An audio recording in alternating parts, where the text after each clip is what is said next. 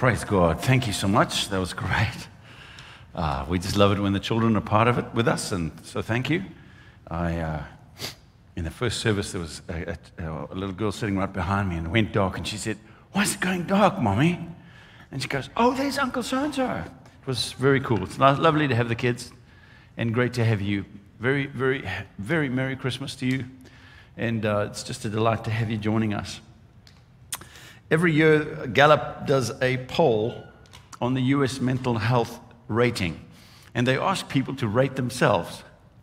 And because of this year and the pressures and COVID, and obviously, and some of the political, challenges and back and forth, on average, for the first time in a long time, the mental health of Americans, self-confessed, dropped by about 11%. And different demographics, depending on who you look at, different sectors of our population are affected differently. But as a general rule, about 11% drop in people's mental health. People are feeling more depressed, they're feeling more isolated, obviously more lonely. The only group on the entire Gallup poll that had a positive bump in their mental perception, in their mental health, were people who go to church every week. It's the only group. They were 4% healthier than anybody else, than last year, in fact, this time.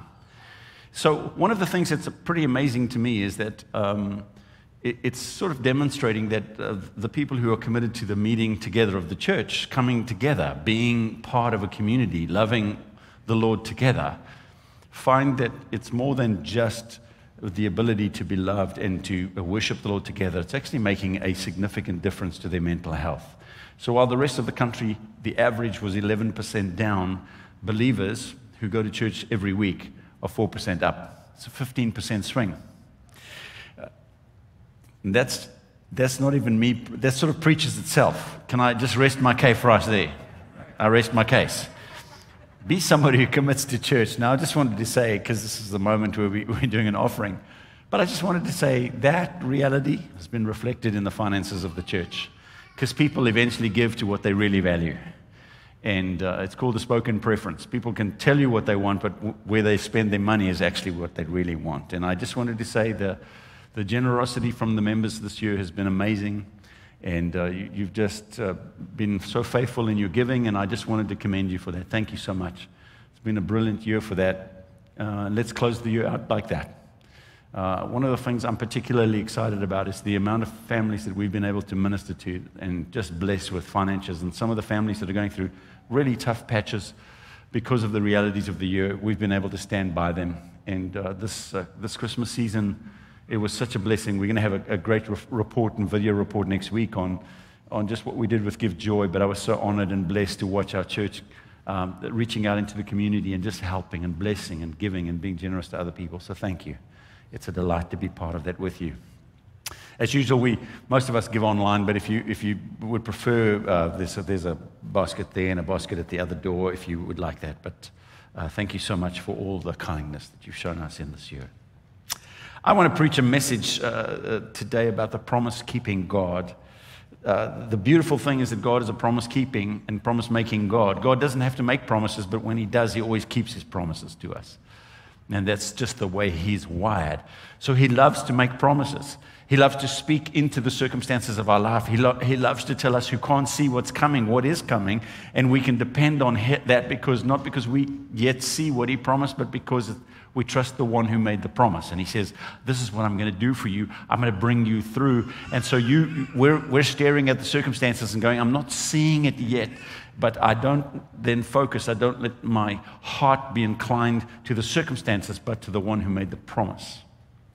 Now, as a general rule, I'm a sucker for those performance shows where somebody comes out and they're nervous and they've never been on a stage this big, and they're awed by the crowd, and they're frightened and they tremble, and then the audience, you can, every now and again, they show you some audience reaction, and they go, oh, this is going to be terrible, like, oh, I hope. And then they open their mouth, and magic happens. this is kryptonite for me, because whenever I see this, I start crying. And then especially sometimes I'm in public and I'm like, oh, look over there, look over there. Because it just resonates at such a deep level on the inside of me. Because then they finish and the crowd all stands and applauds and the judges are on their feet and somebody hits a buzzer and the things come down. And it's just that moment. And I think what resonates so deeply, why that's so universal for all of us, is because all of us have a taste of that in our spirits. There's longings, there's yearnings, there's like, I know I was born to do something and I haven't yet quite found it. That longing as yet unfulfilled is in all of us. And so that's why it resonates so deeply with us. And then, what is similar is like those videos of military people coming home. And then they show up and the family who went, and then they say, a longing fulfilled is a beautiful thing. That's what Proverbs 13 says. Hope deferred makes your heart sick. If you keep hoping and looking and it never seems to come, you get kind of a sickness in your heart. But when dreams come true at last, there's life and joy. That's a paraphrase version. In the King James or the NIV, it says, but a longing fulfilled is a tree of life. It's like this constant fruit-bearing thing that brings life and joy into your heart. Now, the Bible calls those moments when you finally walk into the longing that is fulfilled, this thing that you've been dreaming about, you've been hoping for, and then suddenly it's there, it's right in your life. That's life and joy, when reality bends and melds itself together with your hopes and dreams, and suddenly you're walking into it and you go, I cannot believe this is it. It's what I call the long longing, the long-awaited dream. And it's almost unbelievable, because while you were waiting for it, it presented as hopeless, it was demoralizing, it was tough, it was unclear. Some people laughed and mocked you for it. But you hung in there because something on the inside of you said, it's coming. It's about to come. Don't give up now. If we give up, we lose. Keep going. And although I haven't yet seen what God has promised, I'm still pressing in, because I know the one who promised is faithful, and I know that he has the power to do what he promised. So I'm going to keep pressing, because what I would like is if the promise happened and then it was completed in the next second. That would be great.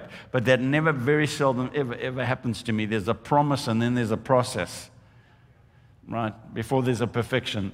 And then, so I'm in the process a lot of the time, and so I'm waiting in the process time for the promise to come, and we yearn. And I guess that's probably a good thing. Why I think this is why Christmas has morphed into what it is in our culture, because we're trying to teach our kids about this long-awaited, like kids waiting for a month, or 2 weeks for a gift. That's like forever. If you remember what it was like.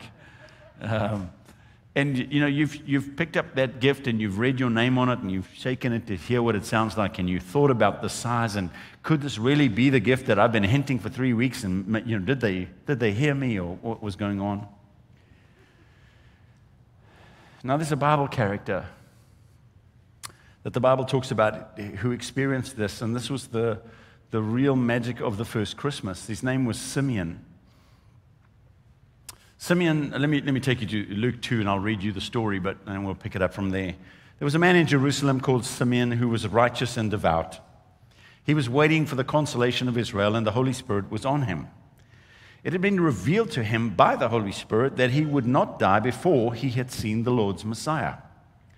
Moved by the Spirit, he went into the temple courts, and when parents brought the child Jesus to do for him what the custom of the law required, Simeon took him in his arms and praised God, saying, Sovereign Lord, as you promised, now dismiss your servant in peace, for my eyes have seen your salvation, which you prepared in the sight of all nations, a light of revelation for the Gentiles and the glory of your people Israel. So this is the tree of life for Simeon. This is the moment Simeon had been waiting for. Somewhere in his life, when he was in a time of prayer, the Holy Spirit had promised him, you will not die, Simeon, before you, with your own eyes, see the Messiah. That promise had electrified Simeon. He'd probably bragged about it to some people. He had stood firm. I'm going to see the Messiah. The problem was that Simeon had some aches and pains in his body. He wasn't as young as he once was. He hadn't yet seen the Messiah. And I wonder, I pretty much guarantee that just like you and me, he had these whispers in his heart. Did you really hear God? I know. Are you sure that was God? Is that not just your own heart longing? You just longed for that so much. You just dreamt it up, and you just made up that God spoke to you. And he had to wrestle through all of those issues and come to the place, no, I believe God. No, I believe God told me, but his body is getting old and he's running out of time and he knows it. And one morning he wakes up and he's compelled. He has this inner yearning to go and be in the temple, and he doesn't understand why, because it's not a holy day and it's not the time for the services. But he walks into the courts of the temple and he's standing around, just hanging out near the presence of God, because the presence of God in those days was limited to the temple. And he's hanging out there, and this young couple comes in, obviously poor, very young, and they're carrying a baby child. And they come up to him and say, where can we go to have our boy dedicated? And when Simeon looks down and sees Jesus, everything inside of him jumps up, and the Holy Spirit says, right there. And Simeon takes Jesus in his arms and begins to weep and laugh and shout out loud. And he makes this prophetic song, and it's recorded for us in Luke, where he said, now you can send me home in peace, for my eyes have seen your promise. The Messiah that you promised, he is the light of the Gentiles and the glory of your people Israel. And so Mary and Joseph are amazed. But he's this guy who has had this yearning, this long thing that he's been waiting for. He rejoices and celebrates because he has now seen. He makes this song in the middle of the first Christmas. You are a promise-keeping God, and I have seen your promise with my own eyes.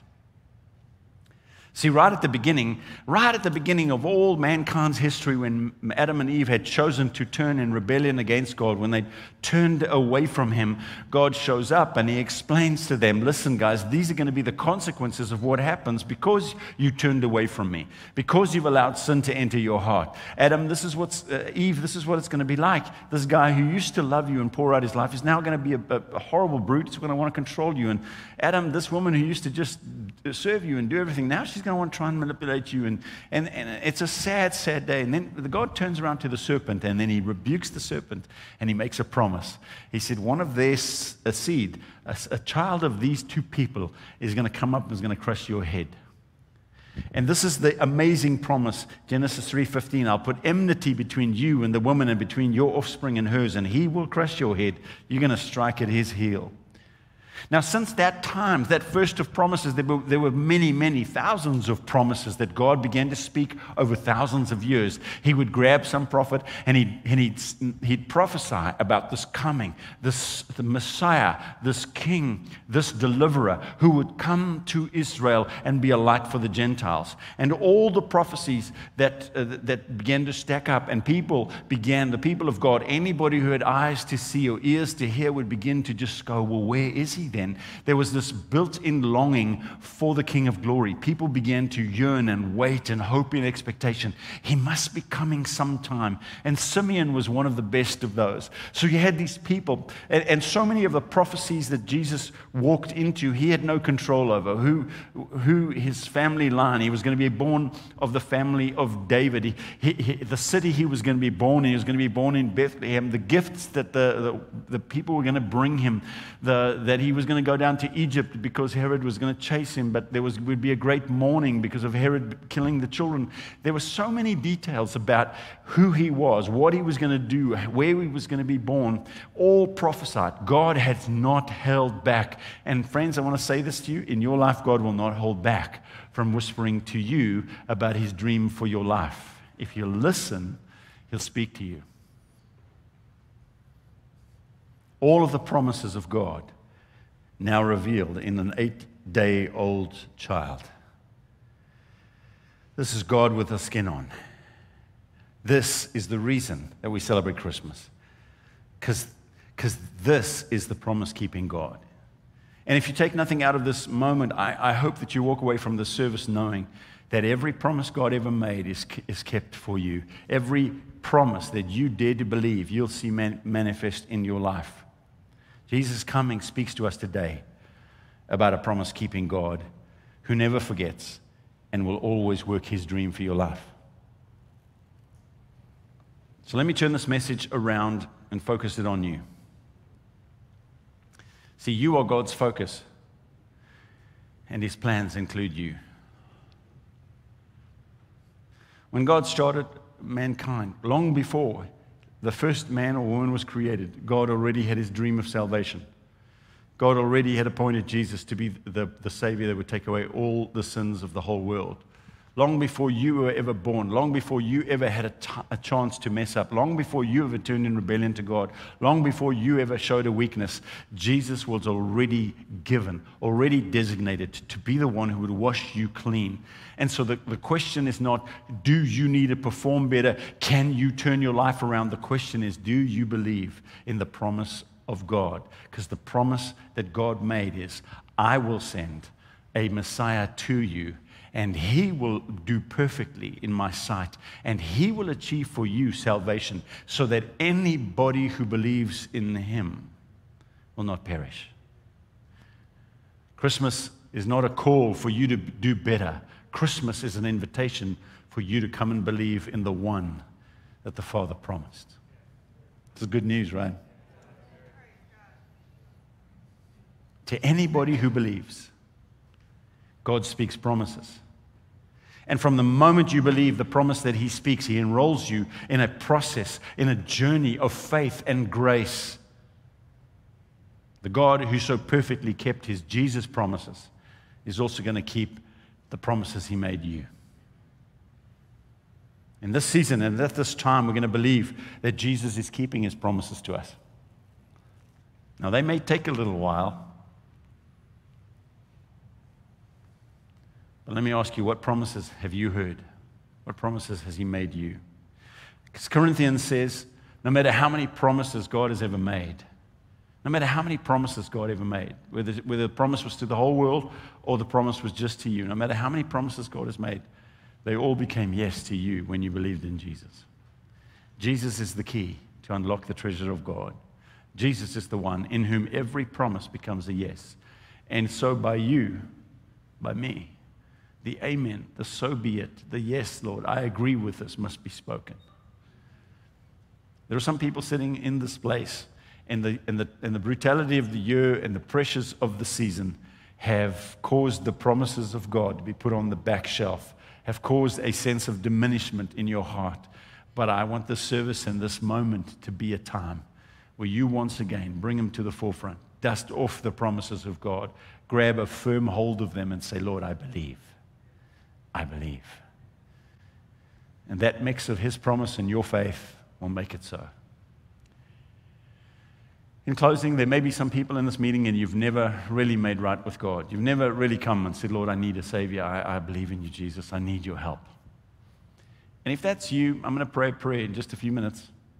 And if you join me in that prayer, you'll discover a brand new life starts for you. Because I'll make an introduction to you to this one Jesus Christ, this one who was the promise of God, this one that all of heaven got so excited about that angel choirs burst out into a group of very surprised shepherds in an evening outside a little town called Bethlehem. Suddenly the choirs of angels, hundreds of millions of angels in joyful assembly, not in rows, they were in party gear. 100 million angels partying and shouting and singing joy to the world. Your Lord has come. I want to introduce you to this Jesus, the promise of the Father. This Jesus that all of heaven,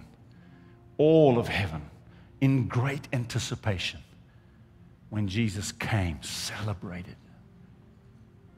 If you don't know the Lord, but you'd like to know him today, pray this prayer with me. This prayer coming up now. Lord, I just want to come to you and I'm asking you to receive me. Forgive me. I haven't done right. So I'm asking, Lord, that you would completely wash me clean, forgive me, remove my sin from me, give me a fresh start, help me be born again. Lord, I come to you, I'm calling on you, I believe in you, help me and change me. In Jesus' name, amen. If you prayed that prayer, you can come see Tom. We've got a Bible and some courses and some things we'd love to give you that will really help you on your journey, and I think that'll be a blessing to you. To the rest of you, I want to say, I hope that the rest of this year is full of the manifested smile and favor of God to you and your family. I pray that the end of this year would be so marked by His glory in your life, so marked by His sense of presence and peace, that you never forget 2020. And when people asked you in days to come, what was 2020 like? The first thing the first word out of your mouth would not be COVID, but would be what Jesus did for you. So that's my blessing to you. The Lord bless you and keep you, make His face shine on you. The Lord lift up the smile of His face upon you and give you peace. A very Merry Christmas to you all. We're looking forward to next week. It's the last service of the year. It's the one we celebrate the goodness of the Lord. We just bring a whole bunch, hundreds of testimonies just together to say, Lord, how kind you've been. Don't miss that one.